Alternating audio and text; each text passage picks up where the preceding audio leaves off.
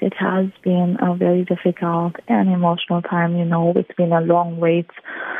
But now we finally have a bit of closure, and we are very thankful for that, Well, we were obviously hoping for something better, but unfortunately it didn't work out. Take us through that moment when you found out that the body of your dad was found, and hearing this, of course, after the body of your mum was recovered on Sunday.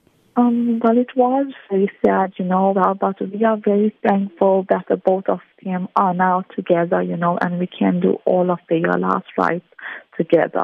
We take comfort in that.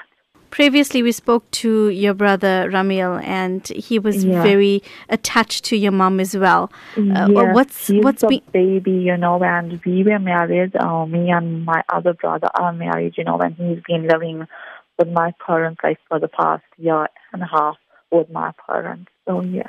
Do you at this stage know when the funeral will be? Have you made any arrangements? We don't yet have a funeral date set. Well, my dad is a police officer, so there's certain procedures and protocols. But at this date, no, there's no date set. Describe for us the relationship that your family had. We all were a very close family, and we've all lived at home. We only moved out the past year and a half. Dad and mother basically went everywhere together, and my dad should cook for us on a weekend and call us home. My mom was a very caring person. She basically did everything for us, and we were very sheltered and they were very protective over us. My mom, she was a very caring person, a very helpful person, and everyone loved her in the community. She was a very well-known person. My dad was a very dedicated, hard-working policeman. There was a family appeal to community to step in and help during the time when you were searching for your mum and your dad.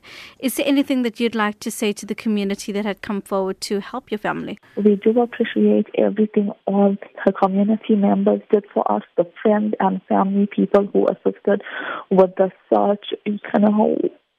We are so grateful for the community, for the help. We are.